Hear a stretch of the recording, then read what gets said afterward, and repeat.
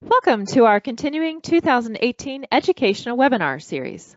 I am Catherine Short, Partnership Marketing Specialist for First Healthcare Compliance. At First Healthcare Compliance, we help you with a comprehensive compliance management solution tailored to your business. A hospital, hospital network, healthcare practice of any size, billing company, or skilled nursing facility. As part of our complimentary educational webinar series, we bring you experts from around the country to discuss relevant topics in the healthcare industry. We are so pleased to have with us Sean McKenna of Law Office of Sean McKenna, Nathan Fish of Greenberg Traurig, and Brad Smyer of Alston and Bird. With almost 20 years of experience, Sean McKenna of the Law Office of Sean McKenna in Dallas, Texas, is a nationally recognized defense attorney who focuses his practice on defending executives and providers of healthcare enforcement, litigation, and regulatory issues under civil or administrative investigation by the U.S. Department of Justice, Offices of Inspector General, and Attorneys General Medicaid fraud control units, as well as in criminal investigations and matters involving federal and state governments.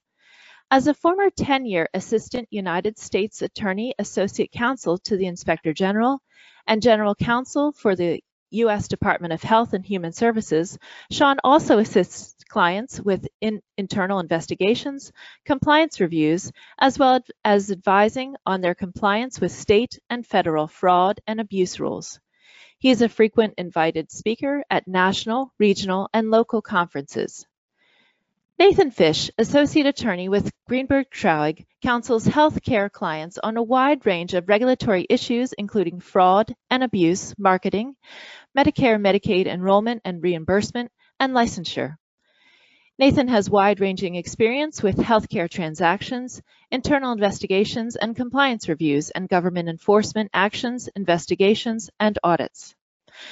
Brad Smyer represents companies in complex litigation, government, and internal corporate investigations and enforcement proceedings.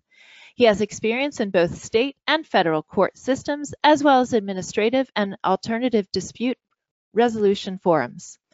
Brad regularly helps healthcare clients avoid and resolve whistleblower suits and government enforcement actions.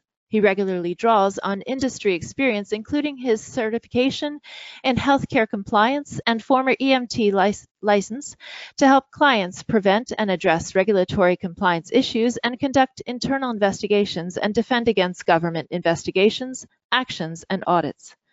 Before joining Alston and Bird, Brad clerked for the Honorable Lloyd D. George, Chief Justice Emeritus of the U.S. District Court for the District of Nevada, and worked for another global law firm.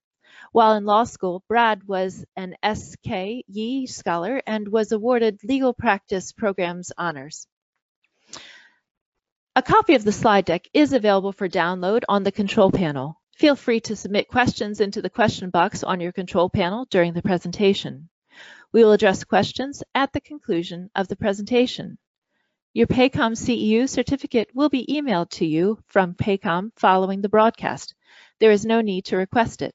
Additional CEU opportunities will be available to BC Advantage members following the live broadcast. See their website for details.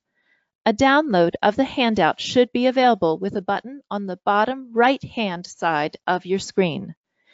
Sean, Nathan, Brad, a warm welcome. Thank you, Catherine. It's a pleasure to be here with you today and all the attendees.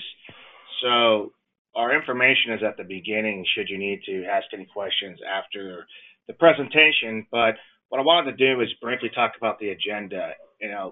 Guys, conflict of interest laws are pervasive in healthcare, and we're going to touch on some of the major ones, including the anti-kickback statute and as well as the Stark Law, but then also talk about some criminal cases involving a relatively recent addition to the arsenal of the Department of Justice under the Travel Act. We'll talk about that and other statutes, developments and trends in the current enforcement climate, and then also finish up with some questions and conclusions and takeaways. And so I look forward to hearing from my colleagues Nathan and Brad. So Brad, why don't you talk to us a little bit about summary of these laws? Thanks, Sean. So healthcare has some unique aspects as we all are aware of, and one of these is conflict of interest. Probably no statute better exemplifies that than the anti-kickback statute. It's a criminal statute that criminalizes what behavior may be totally legitimate and authorized in other business contexts. I just want to give a little bit of history and overview of the current language of the AKS, and then discuss a few key concepts for analyzing potential AKS issues, and then turn the time over to Nathan to cover some of the safe harbors that are most commonly used.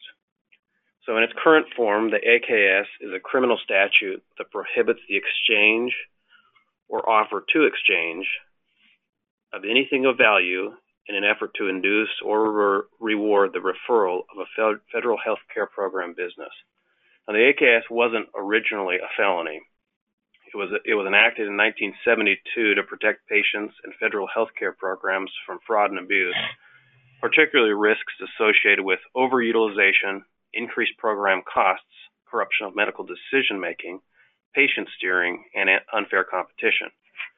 Legislative history shows that it was enacted to help combat these practices, and that these practices had long been regarded by professional organizations as unethical and unlawful in some jurisdictions. So the AKS was amended in 1977 to make violations of it a felony, to strengthen the penalties against illegal practices by some individuals who provide service to Medicare and Medicaid, and to contribute significantly to the cost of the programs. The amendments covered the expansion of any remuneration as it's currently defined in the statute to include a kickback, bribe, rebate, or anything of value directly or indirectly. And Brad, I mean, remuneration in the statute is pretty broad, especially if it's deemed in the case law. What are you seeing as far as examples of remuneration from the Department of Justice or the OIG? So it is interesting, Sean. Remuneration is very broad. One of the things that we have seen recently is concerns about debt forgiveness being considered remuneration, whether it's a loan forgiveness or other type of arrangements that may or may not be normal practice in the normal course of business, but provide some kind of, definitely some concerns under the AKS. That kind of exemplifies on one end the expansive scope of remuneration, because it's not necessarily giving somebody money outright, but giving them a benefit that they would otherwise wouldn't be entitled to. Are we still talking about the donuts and luncheons?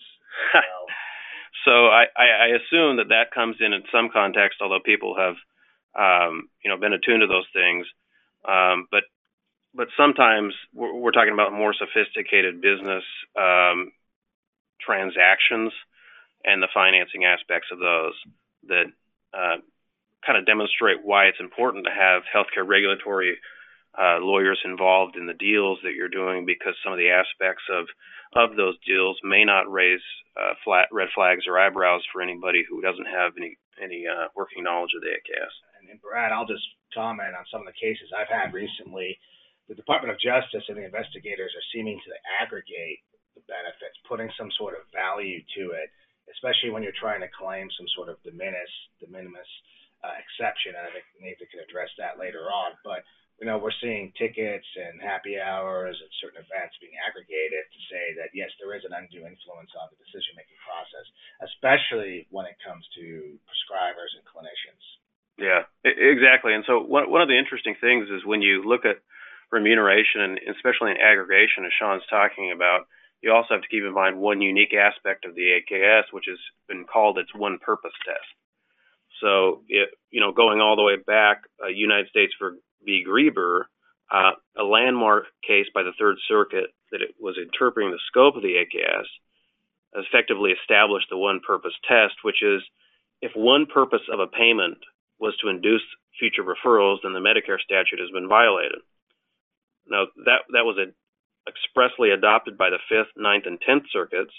The First Circuit has adopted a similar test they call the primary purpose test, whereas if one of the primary purposes was to induce referrals, then the AKS has been violated. It's interesting because this is one of many different issues and interpretations the U.S. Supreme Court has not yet directly addressed in interpretation of the anti-kickback statute. Now, being a criminal statute, AKS is intent-based. The payments must, or solicitations must be knowingly and willfully performed. But this is also another area where the Supreme Court has never ruled directly on the meaning of willfully under the AKS. There's a similar case that the defense bar has looked to try to interpret what the Supreme Court may do, Bryan v. U.S., to resolve a similar split among different circuits under different statute as to willfully. And in that case, the Supreme Court required knowledge by the defendant that he was violating the statute at issue, but did not require any knowledge of the AKS. And this is specific. This was addressed in a roundabout and somewhat different way by the Congress in a fairly recent addition to the language where no specific intent is required. That means you don't have to know about the AKS or mean to violate it. You just have to knowingly and willfully perform the acts that would be a violation of it. It seems the statute has a pretty broad reach, as you point out.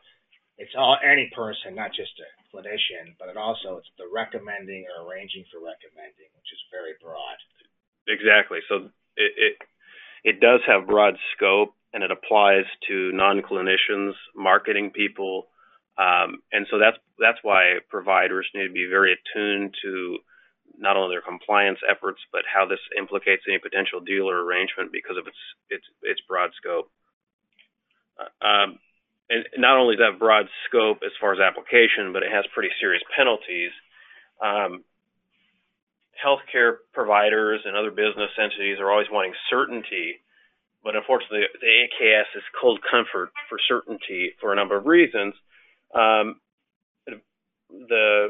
A provider, if they're in a situation they want to know whether an arrangement potentially implicates the AKS, can seek an advisory opinion, but they're not precedential. And they're only specific to the parties in the specific facts before the advisory. So that's one avenue that providers can look to try to see whether or not an arrangement may or may not be considered, at least from an agency perspective, to violate the AKS. As you can see, the penalties are substantial. Criminal fines of up to $25,000 per violation, imprisonment up to 5 years, civil monetary penalties and exclusion. It's interesting because absent a conviction, individuals who violate the AKS can still face exclusion from federal health care programs at the discretion of the Secretary. And administratively, the government may also assess civil penalties, which can result in treble damages plus $50,000 for each violation of the AKS statute. So not only is there criminal risk through the court systems, but there's pretty substantial administrative risk, and that's another reason why this is a number one on our list for things to talk about as far as conflicts of interest. An AKS violation can form the predicate for an FCA claim, which is really the hook. There's no private right of enforcement that an individual would have under the AKS directly, but what they would do is seek it through an FCA claim, and we'll talk about some of that and how that works a little bit later. So, as we had talked about already, the scope of referrals are so broad, and it includes arranging for, recommending, purchasing, leasing, or ordering. And as you can see from the materials that we've provided, just some examples, it's very inclusive and broad, and so that's something to keep attuned to. Right, and it can also bridge just simply, as you point out, a certification or recertification, and then the attending services could be captured by the AKS if the government so deems. Exactly. Right. And another piece is items or services. So if you're recommending or arranging for items or services, those are also broad. And we have a list here as a demonstrative for you to see that it can include any inpatient or outpatient hospital services. So if you're a hospital provider or health system, that's essentially all the services you would provide. And so that's another thing to be attuned to is how broad this is defined, not only in the scope of people it applies to, but also the items and services it applies to. And one thing people have to be aware of, the statute only talks about payable under the statute. I haven't seen that been used, and most of the time it's paid claims, because then it becomes a damages question and whether or not the government wants to proceed. But I can see in the False Claims Act context, Brad, that even whether the claims weren't paid for whatever reason, if it still violates AKS, I could see a Relators Council saying there's penalties involved. Yeah, that's a good point, Sean. It's akin to, the question of an FCA case where you're just dealing with penalties and not damages. But the statute does say that, so there is that room, and that's something to be attuned to, that it may be lower on the enforcement risk, but the risk is there and should be analyzed nonetheless. And the AKS, it's interesting because we'll talk about some of the other criminal statutes in the government's arsenal in a little bit. But the AKS is limited to federal health care programs. And so any program that would receive federal funding, we have a couple examples here. Primary among them would be Medicare and Medicaid. You'd also have TRICARE and VA services. But there's one notable exception, right, Brad? Yeah, exactly. So have you seen the exception ever used in your practice, Sean? Yeah, so the exception addresses FE, Federal Employee Benefits Program. And so that's the essentially services rendered to federal employees and their dependents. And so it's specifically exempted from the statute, although that agency has tried to get it put back in. But that could be a significant case. For instance, in a criminal prosecution out here in Dallas, the FEHBP component was, tens and tens of $1 million. But they couldn't use it under the AKS. They had to use another theory, which we'll get to in a minute. Mm-hmm. Exactly. And so that's part of the impetus for the government to have other tools that are more expansive. All right, Brad, talk to us about kind of remuneration. We touched on this as well. Anything else to add? Yeah, I was going to say, going back to what we talked about, how expansive this is. There's a case that maybe I think illustrates kind of an older case from 2010. There was a settlement from Christ Hospital for $108 million to settle accusations that they violated the Anti-Kickback Statute and the False Claims Act. And I think the facts of that case illustrate some of how this could be applied in practice. So, as it was alleged, high-performing cardiologists were granted preferable access to a heart station, which essentially was a center where patients would receive non-invasive procedures such as electrocardiograms and stress tests. And the cardiologists who referred the business were, like I said, given scheduling preference. The allegations were based on that, but as a practical matter, the cardiologists, by doing the work they performed, the heart station was reimbursed at a much lower rate than the services that they'd otherwise provide. So it provides kind of an example that the value of it doesn't necessarily matter. What you're asking for, what you're receiving under the Anti-Kickback Statute, it could still be a violation, even if it's not necessarily preferable. You could be given something of a small amount or something that's less than what you would normally take, but if it satisfies the four corners of the AKS, you may have a problem. Right, and we're also seeing waiver of copays included in this, Brad, but talk to us about the carve-out, because I think that's a big kind of area of kind of uncertainty for a lot of providers. Yeah. So one of the things that has developed over time is the thought of a carve-out. And we see it a lot in the advisory opinions where we would, a provider or other service provider would realize that since the AKS is limited specifically to programs that receive federal funding, they would have one type of arrangement for commercial payers, and then a different type of arrangement for federal business, thereby carving out the federal business from the arrangement. And the OIG has not looked favorable on those because, in the aggregate, it could appear to be funneling the remuneration through different sources and treating providers, health insurers differently in that context. Is there anything that I actually haven't seen anything on this case on this in recent times. Have you dealt with anything, Sean? I have, unfortunately. I've got some matters on the East Coast where it involved a toxicology laboratory, and common in that area, especially in Texas, are the carve-outs. There'll be labs that address federal samples and labs that address commercial samples. And maybe, Nathan, you'll get into this at the end when we talk about the Travel Act. But the government's view is that because money is kind of commingled, then this carve-out, even though there's no intent to try and induce a reward for federal business, in fact, they don't want it because it's lower paying. The government's taking the position that that's a carve out, then it's an impermissible violation of the AKS. And even if you try and successfully get against that, then they still fall back on this Travel Act. Nathan, you had a comment. I think an important thing to remember with carve outs is that it's very, very difficult to actually accomplish a true carve out because of managed care.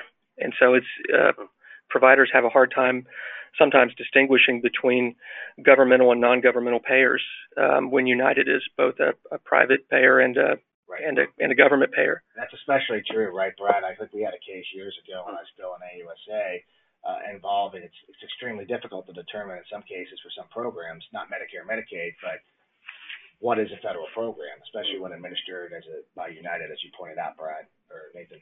Yeah, that's an excellent point.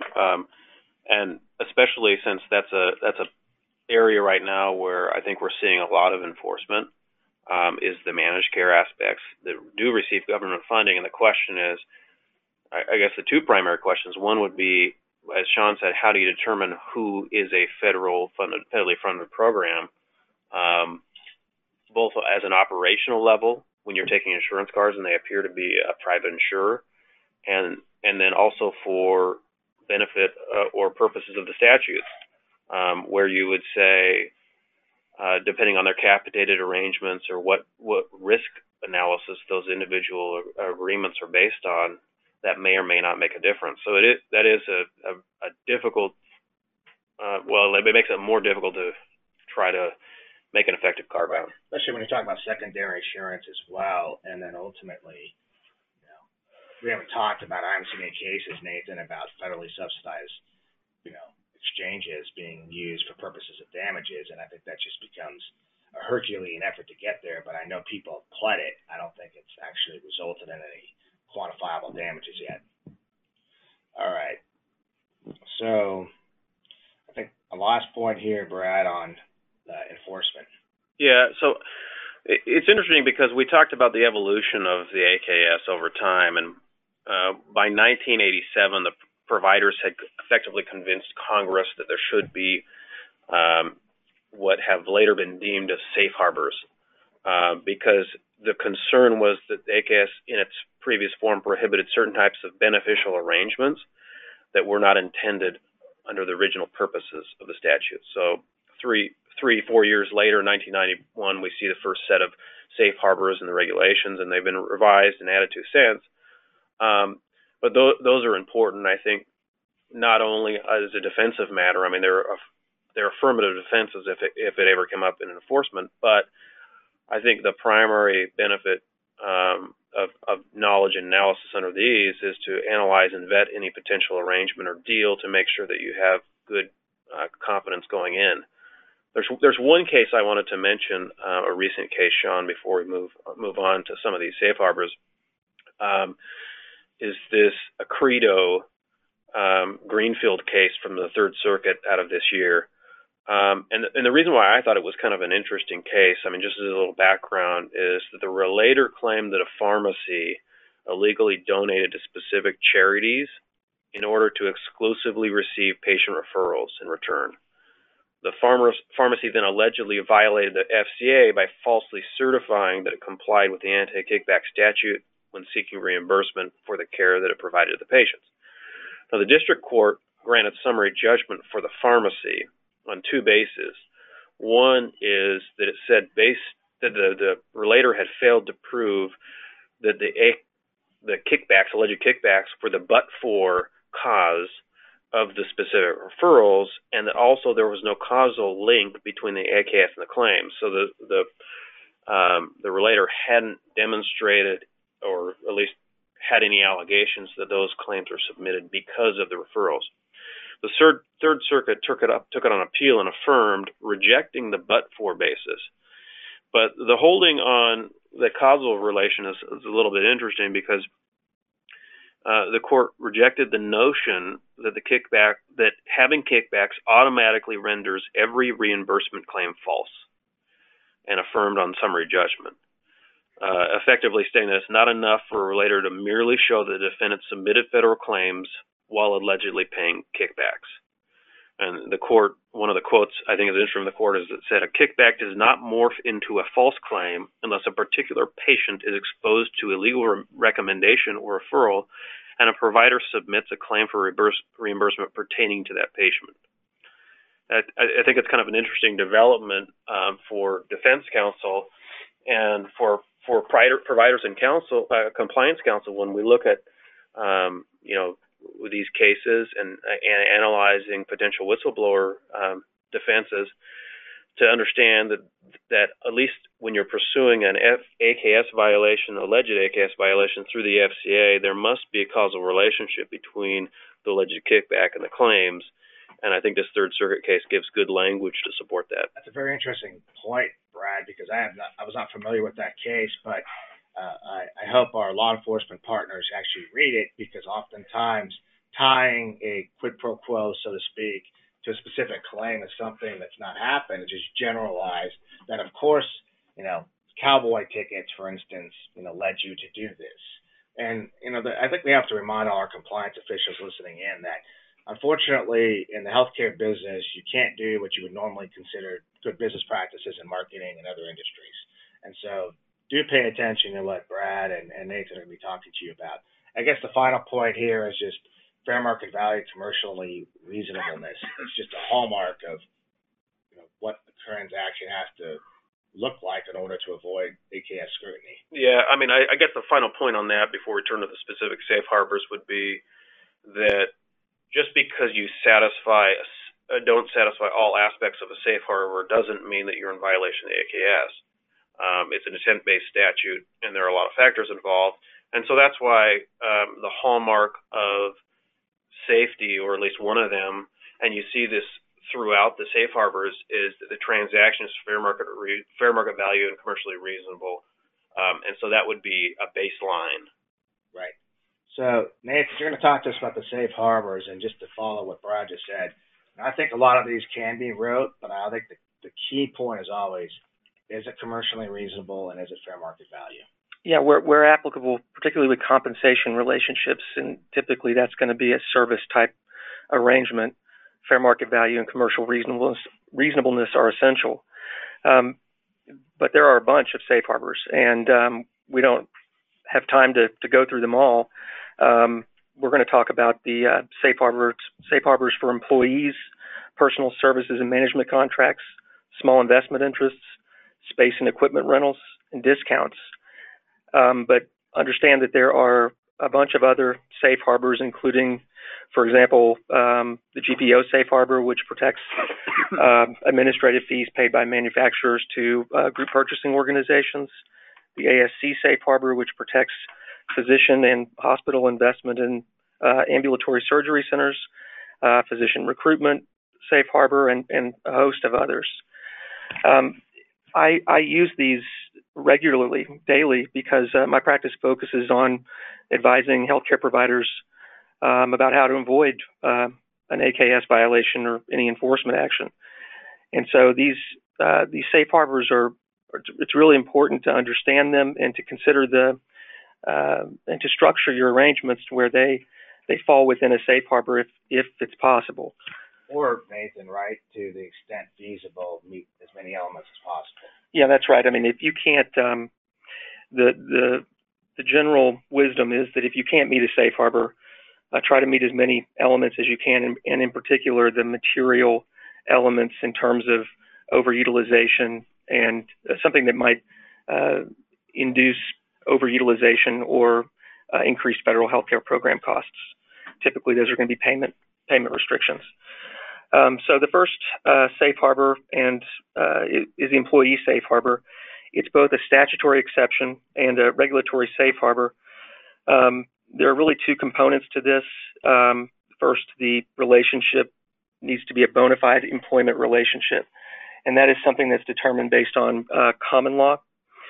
And the second prong of this safe harbor is that the payment needs to be made for employment and furnishing of any item or service for which payment may be made by a federal health care program. It's that second prong that's created a little bit of confusion in the case law. Back to the first prong, a bona fide employment relationship, just in general, is really determined based on whether or not the hiring party has a right to control the manner and means of the work performed. There are a bunch of factors that can be considered, and they differ, but whose patient is it that's being treated, for example, in a physician relationship? The method of payment, so if it's a payroll, if the payment's through regular payroll, or whether or not it's a payment that's issued only upon achievement of for example, generating a certain amount of business for the hiring party, unreimbursed expenses, and a host of other factors. And Nathan, there's a recent decision addressing this issue out of I believe, the 11th Circuit, which I don't think was a remarkable case, but it reaffirms longstanding kind of solidity, sanctity of this particular exception. Can you talk to us about that case? I think it was the AIDS Foundation case. Yeah, it's AIDS Healthcare Foundation out of the 11th Circuit, and as you said, I don't think it's a groundbreaking case, but it does. The court does go states pretty unequivocally that this is an absolute safe harbor, and so that once you satisfy the elements, you can pay an employee a commission essentially for referrals. Now, they did not get into the second prong of this, which is whether or not the employment is for furnishing federally reimbursed items or services, because in this case, the services at issue or the program at issue was the Ryan White Act, and it provides that referrals are reimbursable services. So there's still this uncertainty regarding the second prong, but even despite the uncertainty, it's possible to treat or to argue that a marketing employee who, for example, markets medical devices, drugs, or other medical services or reimbursable services is actually employed in the furnishing of any item or service. The scope of that's just really not been articulated, so there's some latitude there. All right. Personal services arrangements, Nathan. One quick thing about employees, though, it's important to remember that even if you don't have an anti-kickback problem with an employee, and there's no concerns there. If you do not, it's essential that if commissions are being paid, for example, to marketing employees, there needs to be a strong compliance element within the organization to make sure that the incentives that the employees are receiving do not cause them to basically do things that are otherwise improper. And so an example would be paying DME marketing employees a commission for selling supplies to patients. And the compliance component needs to be aware of the incentive and monitor the orders that are going out to make sure they're medically necessary. So there can be other false claims liability other than a kickback that come from paying employees commissions. So personal service arrangements, this is the personal services and management contract safe harbor. It protects arrangements with independent contractors. These are 1099 independent contractors doing any number of things: management companies, marketing companies, physician services, any kind of independent contractor relationship. The requirements are fairly simple. You have to have a written agreement, a term of at least a year. It's got to cover all services provided. You can't have multiple contracts for personal services with a single individual. The most important requirement is that the compensation must be set in advance, consistent with fair market value, and not determined based on the volume or value of business between the parties. What that does effectively is prohibit, at least within this safe harbor, percentage-based compensation. So Nathan, we're seeing in the industry, especially kind of in states that don't have a state enforcement mechanism for these types of arrangements, percentage-based. Kind of, what do you tell clients that want to do something on a percentage-based? Well, obviously, it depends on what kind of services are being provided. To the extent there is any federal healthcare program business being generated, let's say it's a management company providing marketing services as a component of their service offering. Well, I mean, typically with any kind of marketing, we would counsel not using percentage-based compensation. If there are multiple services being provided and marketing is just one component, there are ways of structuring the fees such that the marketing, to give you a better argument that the marketing is not percentage-based, so you might segregate billing and collections and provide percentage-based compensation there, but pay a flat fee for marketing. And we typically like to see, if possible, an independent valuation by an auditor or an accounting firm that supports the amount of the fee. And an independent valuation expert can determine the fair market value of percentage-based compensation. So those can be very, very helpful in giving providers and suppliers some sense of certainty as they move forward that they have a defensible position. All right. So this is a related issue to personal service arrangements, and I'll discuss it briefly. But essentially, what has happened is that providers, or actually oftentimes manufacturers selling items, devices, for example, will offer wraparound services. And these might take the form of some sort of billing support, computer equipment that help transmit data for review of diagnostic tests. These oftentimes are perceived as being part of the item that's being sold. However, OIG has taken a pretty hard stance on it and has said that they must be integrally related to the purchased products and have no independent value. Now, the contours of this are difficult in some cases. The guidance from OIG is really just that limited reimbursement support is okay, for example, and that would be very high level, non-patient specific reimbursement support, such as a list of codes that might be used with a device. However, any service that relieves a cost to the purchaser of doing business could be perceived as remuneration, in addition to, separate and apart from the purchase of the device, and can create kickback problems. And so that same billing and reimbursement support can be transformed into remuneration for purposes of the AKS if it's patient-specific, and it's more like something you would be expected to pay for by hiring a billing consultant. All right. So the small investment interest safe harbor is designed for small entities. There's a separate provision for publicly traded entities with more than $50 million in net assets.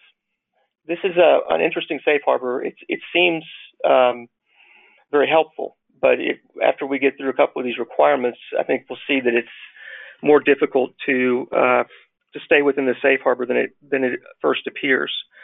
And so Nathan, we're talking about the 60-40-40 rule here. That's right. Okay. The two main requirements that create issues are that no more than 40% of the investment interests in any class of interests can be held by referral sources. And then a corollary to that is that no more than 40% of the entity's gross revenues can be derived from investor referrals. And those create some compliance problems for structuring business arrangements with referral sources. For example, physician-owned labs or physician-owned pharmacies. Even if you can track revenue, it's difficult to determine when that line has been crossed and then what do you do about it if you do cross it?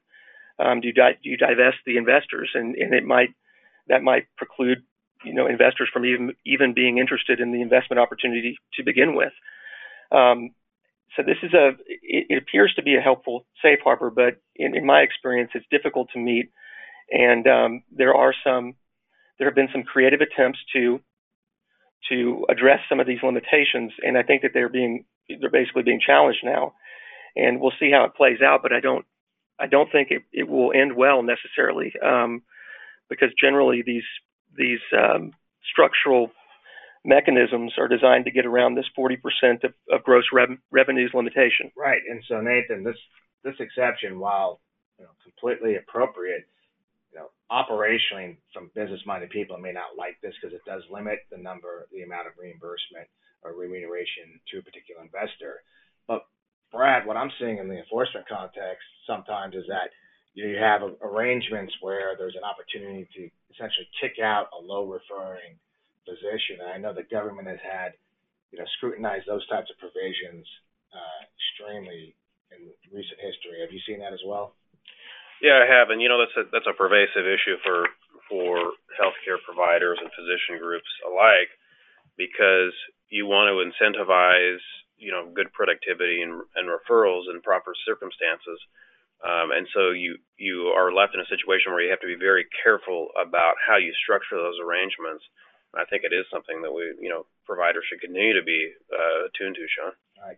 So Nathan, let's talk about the basics here, space and equipment rentals. Well, I want to jump back real quick. It's interesting because the ASC safe harbor for ambulatory surgery centers, it actually the way that the market has tried to reflect compliance is that they do kick out physicians who do not refer to the ASC. So the requirements there for the ASC safe harbor are actually that you have to use it and refer to it if you're going to be an investor. From a compliance perspective, it seems like the ASC, if you can get there, is probably the easiest to comply with. Well, of course, the problem is that you have, at times, and the concern is, from the government's perspective, is you might have a general practitioner that invests in an ASC, performs no procedures there, and just gets revenue from referrals that he makes to the ASC. And so it's the opposite, essentially, of what the normal structure of a safe harbor, or in particular the small investment interest safe harbor. The ASC safe harbor is from the opposite perspective, where the investors actually need to be referring to the ASC. I'd rather have that argument and that problem than the other. Yeah. Talk to us about the basics here, Nathan. I think if we're gonna strip it down to the basics, it's the rental charge, whether it's space or equipment, needs to be set in advance, consistent with fair market value, and not determined based on the volume or value of referrals. And then secondarily, it must be commercially reasonable. And just to address commercial reasonableness just momentarily, what we're talking about there in the extreme examples, for example, in a services arrangement would be having 25 medical directors when you only need one, or a services contract for services that you really don't need. Those are not considered commercially reasonable, even if the payments are arguably fair market value. So moving on to discounts and rebates. This is kind of extremely complex, in my opinion, kind of the difference between discounts and rebates. Well, it seems straightforward at first, and then you look at some of the guidance and case law, and it gets convoluted pretty quickly. Basically, a discount is a reduction in price, and a rebate is a discount that isn't known at the time of the sale, but it's later given once known. So it's a discount at a later date. The term discounts under the safe harbor does not include cash payments except for rebate checks. It does not include bundled discounts, and those are two products being bundled together and offered at a discounted price, or a free product being provided with the purchase of another product, except if the items are reimbursed under the same methodology. And that's an unsettled area. We know that the same DRG is the same methodology, but beyond that, there's little guidance. and that it must be fully disclosed and accurately reflected on the invoice. And then a reduction in price applicable to one payer, but not a federal health care program. This is essentially a carve-out limitation. So the discount requirements differ based on whether you're dealing with a buyer, a seller, or an offeror. And then the obligations are further differentiated based on the type of buyer, whether it's an HMO, a hospital, or other buyers, providers, and suppliers. For our purposes, we'll talk just about the hospitals and other cost reporting buyers. The requirements are pretty simple. The seller's got to fully and accurately report the discount on the invoice, and that means they need to show the reduced price, inform the buyer of the buyer's reporting obligations, and not impede the buyer from complying with those. If it's a rebate, it needs to be described in writing before the initial sale. The invoice must reflect the existence of the rebate program, and when the value is known, the seller needs to provide a statement showing the calculation of the rebate. These are not difficult to meet. I think that the main area of contention and risk involves whether or not an item is actually a discount or not under the statute and safe harbor. The main area is bundled discounts, which again it's an unresolved issue, but examples include free or below cost non-covered services if a customer meets a device purchase threshold, or a tiered rebate, but a tiered rebate based on all purchases is not a bundled discount. Right. Discounts that are more than price reductions. This is something the OIG has recently, or not the OIG, DOJ has recently addressed in the Coloplast case. The government didn't intervene in this, but they did file a statement of interest. Basically, Coloplast was allegedly conditioned discounts to suppliers on those suppliers converting patients from competitor products through a promotional campaign.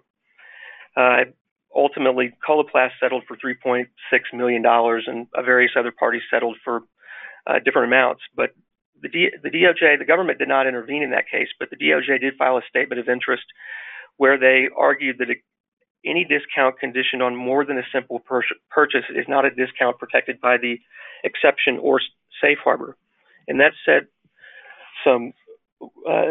it made some folks in the industry a little nervous, particularly those that were contemplating value-based purchase arrangements where a discount might be related to outcomes. But isn't it true in recent kind of regulatory pronouncements that value-based exceptions or safe harbors might be getting another look?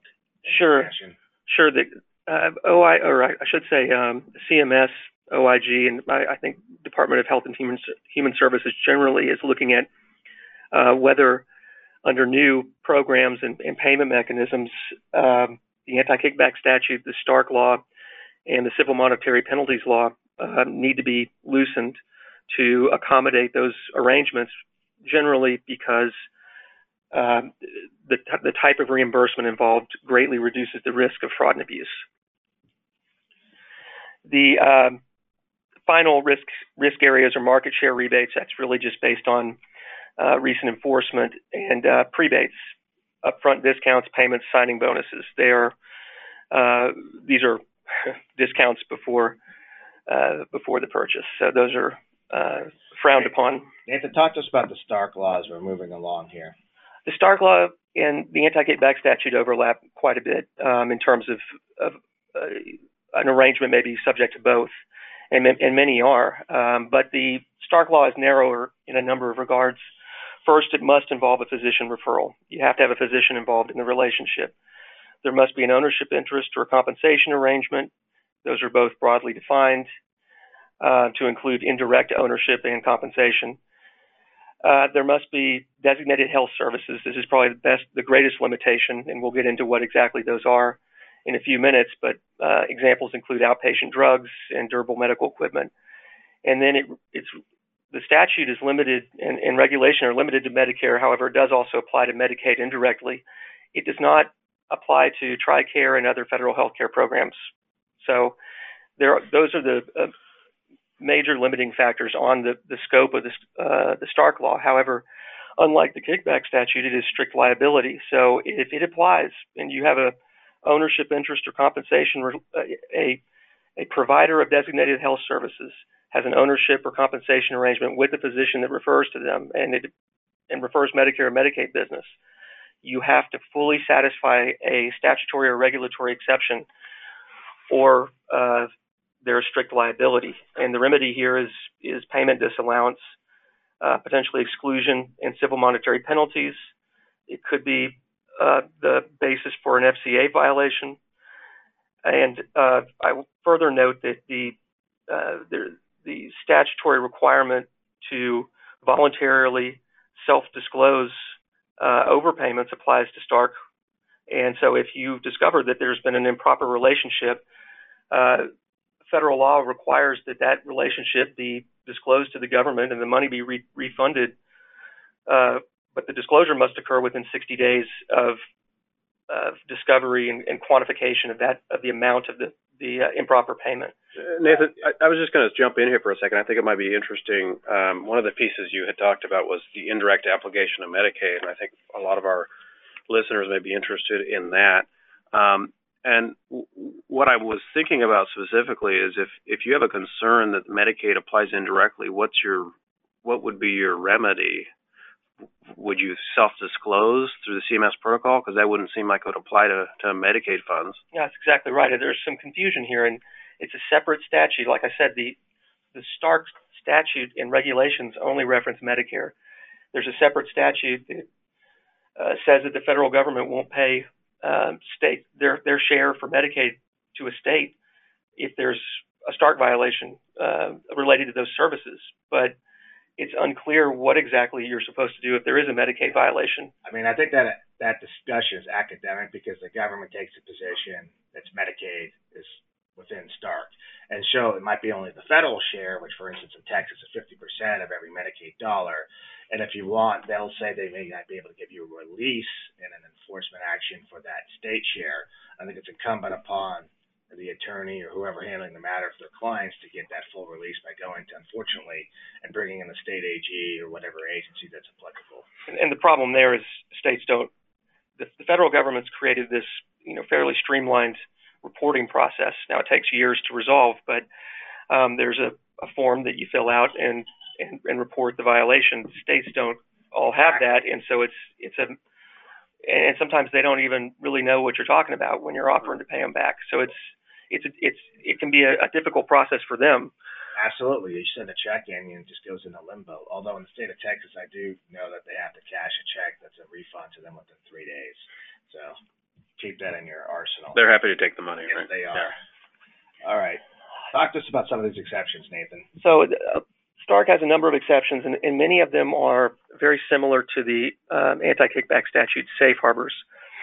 The in-office ancillary services, it's really the group practice exception, for lack of a better description. It really addresses referrals by physicians in a group to the group for designated health services. An example might be ophthalmologists referring to their group practice for the furnishing of A scans and B scans. And it governs how it's a very convoluted and complex exception, but essentially it governs how those physicians can be paid and how the group practice has to be structured. There is a publicly traded security exception, but unfortunately there's no small entity safe harbor or exception like the anti-kickback statute. Bona fide employment, personal services, which is very similar, but actually a bit more permissive, does allow percentage-based compensation. Again, you've got to meet every requirement of a Stark exception if the statute applies. And just like the kickback safe harbors, many Stark exceptions, particularly involving compensation relationships, require fair market value and commercial reasonableness. Right. As we continue, Nathan, and we're winding down here, I know designated health services are the list there. I think that's self-explanatory. Did you want to talk to us about, there's been some recent publications about the kind of the shared ACO shared savings program. Well, briefly, and there's other slides that the participants can review after the presentation, but the new payment mechanisms used by the federal government are perceived by CMS and OIG to greatly reduce the risk of fraud and abuse.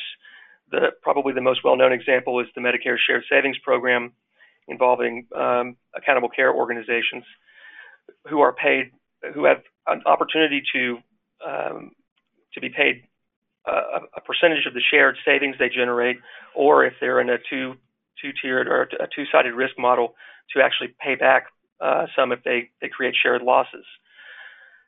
For these particular programs, and there's a full list on CMS's website, OIG and CMS have promulgated waivers and from fraud and abuse statutes.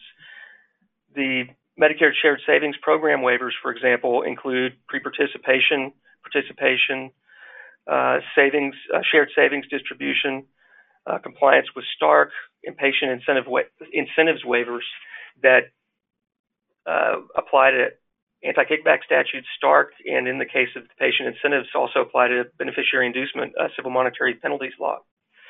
So these are very helpful in terms of freeing providers and suppliers up to structure their arrangements as appropriate with an entity that's in one of these models.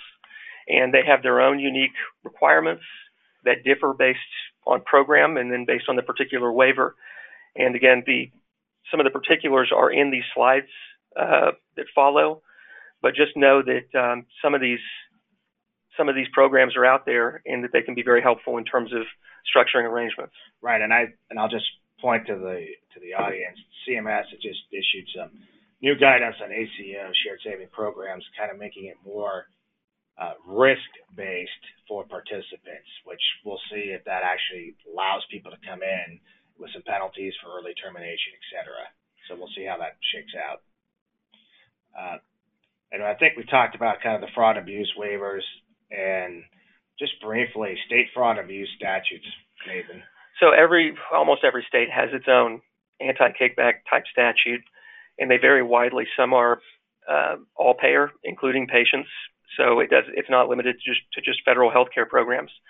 And so those carve-out arrangements can still be violations of, even if a carve-out arrangement does not involve any federal violation, it could violate state law. In other words, private payer only arrangements. And some of them have safe harbors, some don't. Some reference the federal safe harbors. So they vary widely, and their enforcement varies widely as well. Some states are more likely to enforce, others rarely do. There are a number of other state healthcare laws that impact healthcare providers and suppliers, including fee splitting and corporate practice of medicine laws. For example, in New York, percentage-based compensation paid to a management company by physician practice is prohibited. Self-referral prohibitions and restrictions, these are sometimes called mini-Stark laws. They're similar to the federal law, but they differ oftentimes in many respects with regard to the scope of services covered, the type of payers covered, and the requirements. Sometimes disclosure alone to the patient of an interest is enough to get around it. And then a host of others. I know we're running low on time, so I'll limit my comments. One comment though, Brad, I've been seeing this, and I don't know if you have, the idea of fee splitting, which has been kind of dormant for many years, seems to be making a comeback with these now types of percentage arrangements. Have you been seeing that as well? Yeah, certain states have laws that are pretty stringent on fee splitting. It seems like they have been dormant for a while, but that seems to be creeping up. And one other thing I was going to say before we leave to this transition out of the state realm is that it may be of interest to some of our listeners that the mini FCA or State False Claims Act, as we say it, are incentivized at the federal level with a higher percentage of any recoveries. And HHS OIG has recently extended a grace period to 2018 for the states to make sure they're in compliance. And so that will be something to watch to see if your state level laws and related compliance change in the next 6 months or so. We're looking at probably the majority, if not 2/3, states have some sort of variation. And as Nathan pointed out, not just Medicare or Medicaid, but potential state procurement as well. Mm-hmm. All right, Brian, we're going to switch over to some other laws here as well. I know we've talked about the False Claims Act, and I think that's something that's very common, but do you have any highlights here? Yeah, I mean, just to keep it high level, we have some of the main points here, but I think there are two big developments in the past 10 years to keep in mind and that will be of interest. One is the expansion of the Reverse False Claims Act.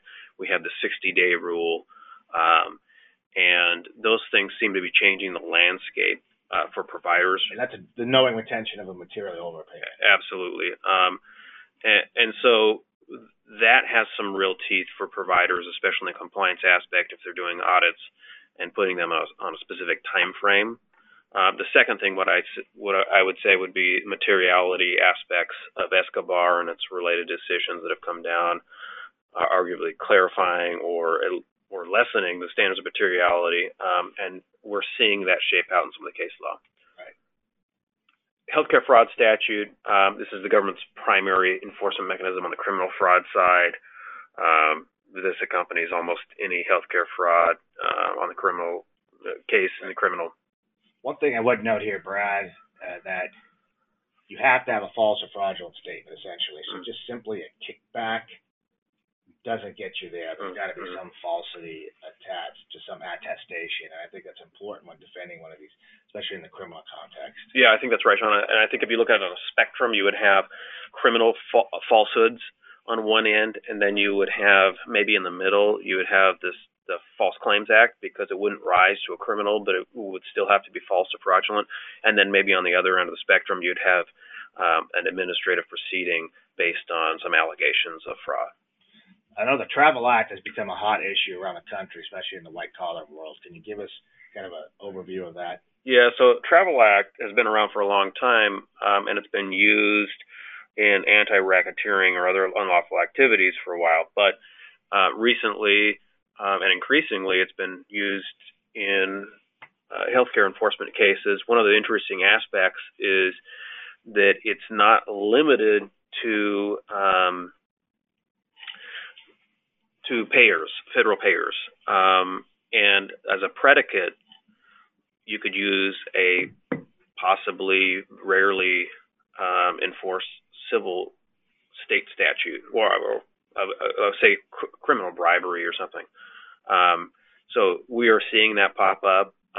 It's being alleged in a number of new cases, and that's kind of a thing to watch, an enforcement trend. Civil monetary penalties, we've talked about that. That's really the administrative aspects. Okay. So right here, developments and enforcement.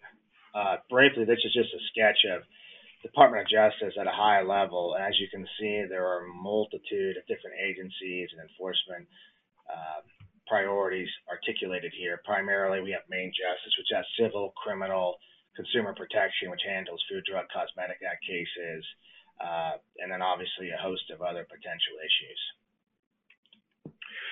Yeah, so I mean, what I think is important about this is to show some of the major players that we have. Obviously, the DOJ is a primary player, and the DOJ has, in recent years and for years, demonstrated a commitment to prosecute healthcare fraud. We've seen exponential growth in terms of number of cases and dollars recovered. There are strike forces that have been instituted since 2007.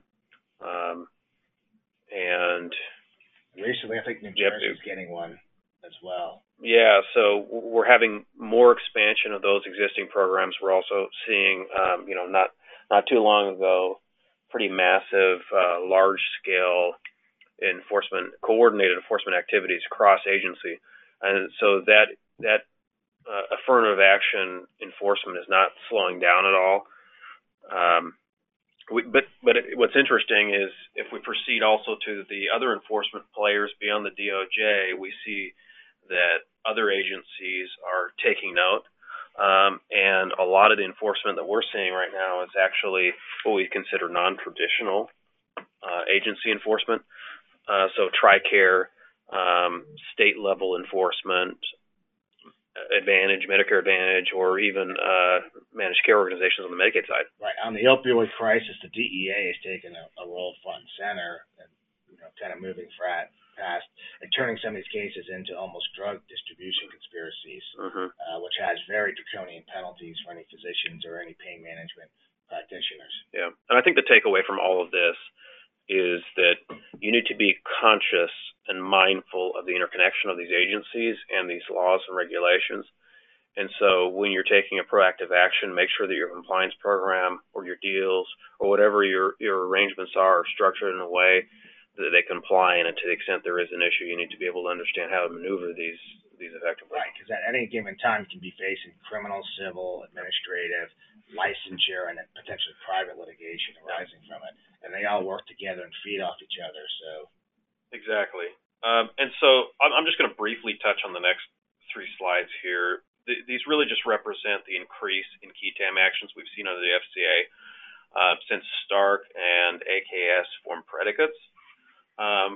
This is really the primary enforcement mechanism, and what's interesting for healthcare providers to realize is the majority of whistleblowers we're seeing are former employees of practices or healthcare organizations, and it really shows how important it is to deal on the front end with these employees' alleged wrongdoing and having effective compliance programs that can try to find and deal with these issues effectively. I see a lot of these cases beginning with the sales and marketing person, whether a contractor, independent contractor, or an employee, Brad.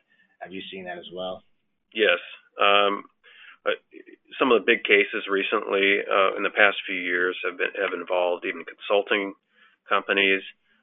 So it really touches on all entities that have access to your data. And so that's why it's important to have a comprehensive approach to your compliance program. And this is really the same thing. We have an increase in cases filed, but we also have an increase in the judgments and the relator shares as well. And not only is False Claims Act activity on the rise generally, but it's also specific to healthcare. You can see there, just on the graphic, the healthcare represents the predominance of settlements in 2017. All right, as we wind down, Nathan, can you talk to us about the so-called private enforcement of these conflict of interest laws? Sure. In addition to the rise of qui tam litigation, payers have decided to take action directly in court against providers and suppliers for arrangements that they perceive as being improper. And there's sort of two different types of cases that are the predominant examples, and they both involve, at some level, out-of-network providers and suppliers. The first line of cases involves out-of-network laboratories that partner up with small community hospitals that are in financial distress and offer to manage them and help them set up a lab. And the allegations are that it's not really the hospital that's performing any of these services, these laboratory services, and typically we're talking toxicology tests and pharmacogenetics, very high reimbursement tests. It's actually the off-site, sometimes another state laboratory that's performing the tests, but they're all billed under the hospital's number, under their name and number, as if they were services provided by the hospital. So this is really a mechanism for out-of-network laboratories to get in-network by affiliating with the hospital. And the cases show dramatic increases in reimbursement to the hospital for services, these laboratory services. And in some cases, I mean, the growth in revenue is unbelievable, and it catches the eye of payers. And so these payers have taken action suing, in some cases, the hospital, and in other cases, the laboratory/management company for a variety of state causes of action, including fraud, negligent misrepresentation, intentional interference with contractual relations with both providers and members, and other state law causes of action. And there have been a number of settlements. The second, and a couple of these I should note, were filed very recently. On the next 2 slides, June 11th, 2018 and June 8th, 2018 one by Aetna and the other by, I believe, Blue Cross Blue Shield. So you've got a lot of activity on that side of this out of network activity. The other side is just really straight out of network laboratories, and I think these arrangements proliferated early on, but this enforcement action started in some cases a couple of years ago, and so it may have slowed down now. But essentially, these are out-of-network laboratories that allegedly waive patient cost-sharing obligations, and in some cases, allegedly pay improper kickbacks to physicians and other providers for referring patients there for expensive toxicology and other types of laboratory testing. As we wind down, Nathan, any other ones you want to highlight on slides? No, that pretty much covers my set. You want to talk about Ask Gary? Yeah, I'll just briefly mention Ask Gary. And the purpose, or I guess why we included Ask Gary in the slides here, is because it kind of shows the far end of these conflicts in insurance realm. So the component here is that it involved automobile claims under private, the PIP coverage. And so, we don't need to spend much time on it except for to say that automobile coverage is kind of interesting to the extent it covers healthcare claims. It could also be subject to these conflict laws, and that's at least one example of an insurance company pursuing on that basis. And I know there have been some others. It doesn't seem like that's going to be the next big wave necessarily, but it's something to show the outer limits and something to be aware of. Right. So, guys, as we wrap up, any concluding thoughts on these conflict of interest laws and the status of the cases and enforcement action? And Brad, I'll start with you. Thanks, Sean. Well, I think it's interesting to realize that these laws have been on the books and we have regulations, but this is a time where they're still evolving, both in the courts and in new regulations or revisions and regulatory guidance. Some guidance we're seeing on the DOJ side on enforcement, and also through CMS and its revisiting of some of the safe harbors and exceptions. And so I think it's a time for us to be particularly aware of these statutes, these regulations, and how they affect our common practices, and make sure that compliance programs and our deals are structured in such a way that we avoid enforcement, and if enforcement comes, make sure that we have all the bases covered. Great. Nathan, any thoughts?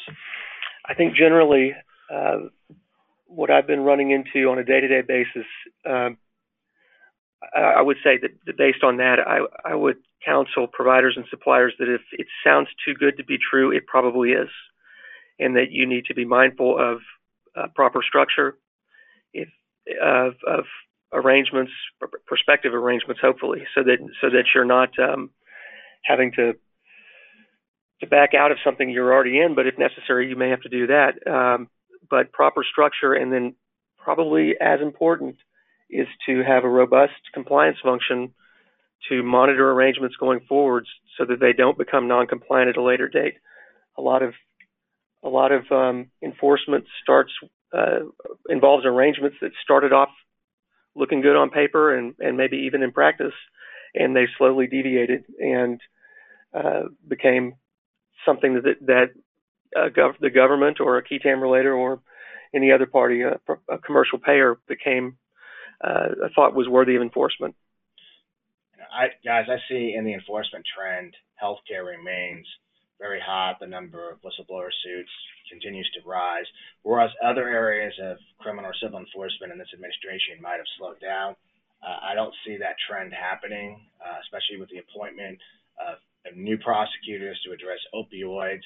So my kind of final admonishment would be, if you're in the pharmacy or any other space in the pain management side, I think that is an extremely hot topic, and everybody is under scrutiny.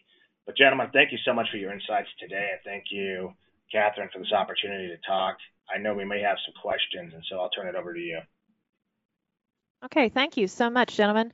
Really appreciate that and appreciate all the really relevant examples. We did have a few questions that came in, and I wondered if while we have the questions, would you mind if you put, I know you had your contact slides. Do you mind putting those up there? Yeah, absolutely. Thank you. Okay, so one of the questions we had was, we're about to execute an arrangement that we believe satisfies a safe harbor or an exception. What should we do now if we're going to paper the transaction? Well, I would say that Thanks. depends on what the Paper the transaction.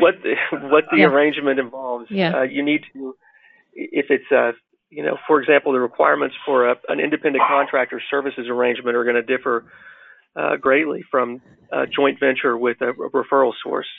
So I think you need to select the appropriate safe harbor, and if necessary, and in particular, if Stark applies, you need to be very careful to structure it so it fits a Stark exception, and if necessary, get outside counsel's assistance with ensuring that the arrangement does in fact fall within a safe harbor or exception to avoid potential liability, and also just to sleep well at night going forward. Yeah, and this is Brad. I would just add that I had mentioned this before, but it's important to note that the safe harbors and exceptions are affirmative defenses to enforcement actions, and so keeping that in mind, it does make sense to have all of everything in order, like Nathan had said, including counsel and all the necessary documents and opinions, and what support you think you need to demonstrate that transaction if ever questioned. Right. Okay. Here's a good question. We screen all of our government patients. Doesn't that mean that we're safe as far as Stark and anti-kickback Stark are concerned? Well, this is Brad. I think we kind of covered this a little bit, but to go back, one of the points to keep in mind is the carve out that we had discussed, where just because you're not involving government payers in a transaction or in a particular arrangement doesn't necessarily mean that those statutes or regulations do not apply. So that's a time where you should be even more careful about making sure that the arrangement satisfies whatever applicable safe harbors or exceptions you're hoping to have them covered under. And more importantly, Brad, and this is Sean, I think even attempting a carving out or screening from federal is not successful ever. I have not seen a client fully successful in that because of secondary and some of the issues we raised earlier. But more importantly, regardless of whether it's a federal patient or not, federal criminal law, especially under the Travel Act these days, kind of trumps everything. And so you still, in my experience, clients who carve out federal, we don't take Medicare, Medicaid, so we don't have Stark or kickback issues, are pretty blatant about the purposes of what they're trying to achieve, and generally sometimes put it in text and writing, which makes good evidence for the government in a criminal prosecution. So I would just warn anybody listening that even in those situations, you have to be very careful about how you go about structuring a transaction and attempting to comply, whether with the safe harbors, for instance, whether or not you even take federal claims or patients in case something does slip through. But the recent prosecutions across the country, I think everybody had that idea, and it just hasn't worked out. Well, and even if it doesn't involve government enforcement, payers are making it clear, and it's not just litigation. They are kicking people out of their networks for arrangements with out-of-network laboratories, for example. You can lose a substantial amount of your business by more informal actions that payers can take in addition to litigation. So that's a great point, because contractually, all these different riders and amendments at some point, whether at the beginning or added on, I think it's very important to keep track of your payer contracts and what requires, whether you have physician ownership or not, or investment or not. True. Oh, okay. Now I think you guys covered this as well, but if you could give us another point on it, but what can we do to minimize our risk in this enforcement environment? I think Nathan hit it on the head. You have to have a robust, demonstratively effective compliance program. It will eliminate the big ticket risks, but also mitigate any potential consequences of an enforcement action. Because generally speaking, the government wants to see, especially the agencies, that you're trying and you're getting it right. And the hallmark of that is a repayment or disclosure, not just a big ticket item, but a give and take back and forth, refunding of payments. I've seen that become very effective. And remember, the basic blocking and tackling of a compliance program can get through operations and business-related issues before you even have to bring in, the chief compliance officer or executives or even outside counsel or auditors. Most of those issues can be resolved. And I just think scrutinizing any physician relationship and making sure there are no conflicts of interest, having them disclose those types of arrangements in writing so that the organization, whether it's large or small, can say we did everything we possibly could do to protect ourselves and ensure compliance with fraud and abuse laws. You guys have any thoughts? Yeah. Great. Did you guys have any other thoughts on that? I would just add to that. We understand that there's a little bit of that there is. It's easier said than done in some cases to have a robust compliance function within an organization. And what I'm referring to is that there's a tension in healthcare between compliance and business interests. And a number of clients that I've have had difficulty overcoming the business interests in order to have a viable compliance program. And that's just something that compliance officers and other folks that they work with have to navigate on a day-to-day basis. But I think that there's a sufficient amount of enforcement going on that it should be relatively easy to convince business interests, those in the business side that there is a legitimate reason to take these laws seriously and to allow compliance to do its job. Right, and I'll just say this, and Brad, jump in, that you see it as well in your practice. Under the Yates Memorandum, the DOJ in the states and the agencies are still very focused on pursuing individuals who may or may not have performed improper acts. And there's no way now these days a company can just buy its way out with a check. And so that's incentive enough, I think, for executives and leaderships to address compliance. And you're not going to be able to get it all right. But I think having that one doctor who continually gets it wrong from a coding or documentation perspective, I think that organization has to take a hard look at it. That person or clinician may represent a significant referral base, but on the other hand, they're presenting undue risk. And without addressing it, you're putting your organization and potentially breaching fiduciary duty, which a lot of the payers are arguing too for these executives. I agree. I mean, part of the complications and difficulties you're seeing with compliance officers and compliance programs these days, and historically has been explaining to business folks, as Nathan said, some of the risks. But I think, if anything, this presentation and the development we discussed demonstrate that those risks are tangible and they're serious, and in some cases they're criminal individual. And so the task is to be able to make sure that those interests are aligned in such a way that the providers minimize risk while maximizing healthcare outcomes. Okay, great. Well, I think that we are definitely running out of time. So I think if there's any other questions at all, we're going to take those offline and into email, and we'll get back to our attendees on that. So did y'all have any other final thoughts or anything at all? No, just again, thank you for the opportunity to talk to everybody today and wish them a pleasant afternoon. Okay. Well, I appreciate it. Thank you all so much for joining us. I really appreciate it. And thank you so much to our attendees as well. Please use the contact information on the screen for any questions. If you send us any questions, we'll forward them on. Please remember, attendees, that you can download a copy of the handout. On the right-hand side of the screen, there is a button for downloading the handout, which then you can have the handout, the contact information, which is right there for Sean, Nathan, and Brad. So please remember also your Paycom CEU certificate will be emailed to you from Paycom within 2 days following the broadcast. There's no need to request it. You can register for future webinars or request a demo of our compliance solution on our website at firsthcc.com or call us at 888-543-4778. And thank you for joining us.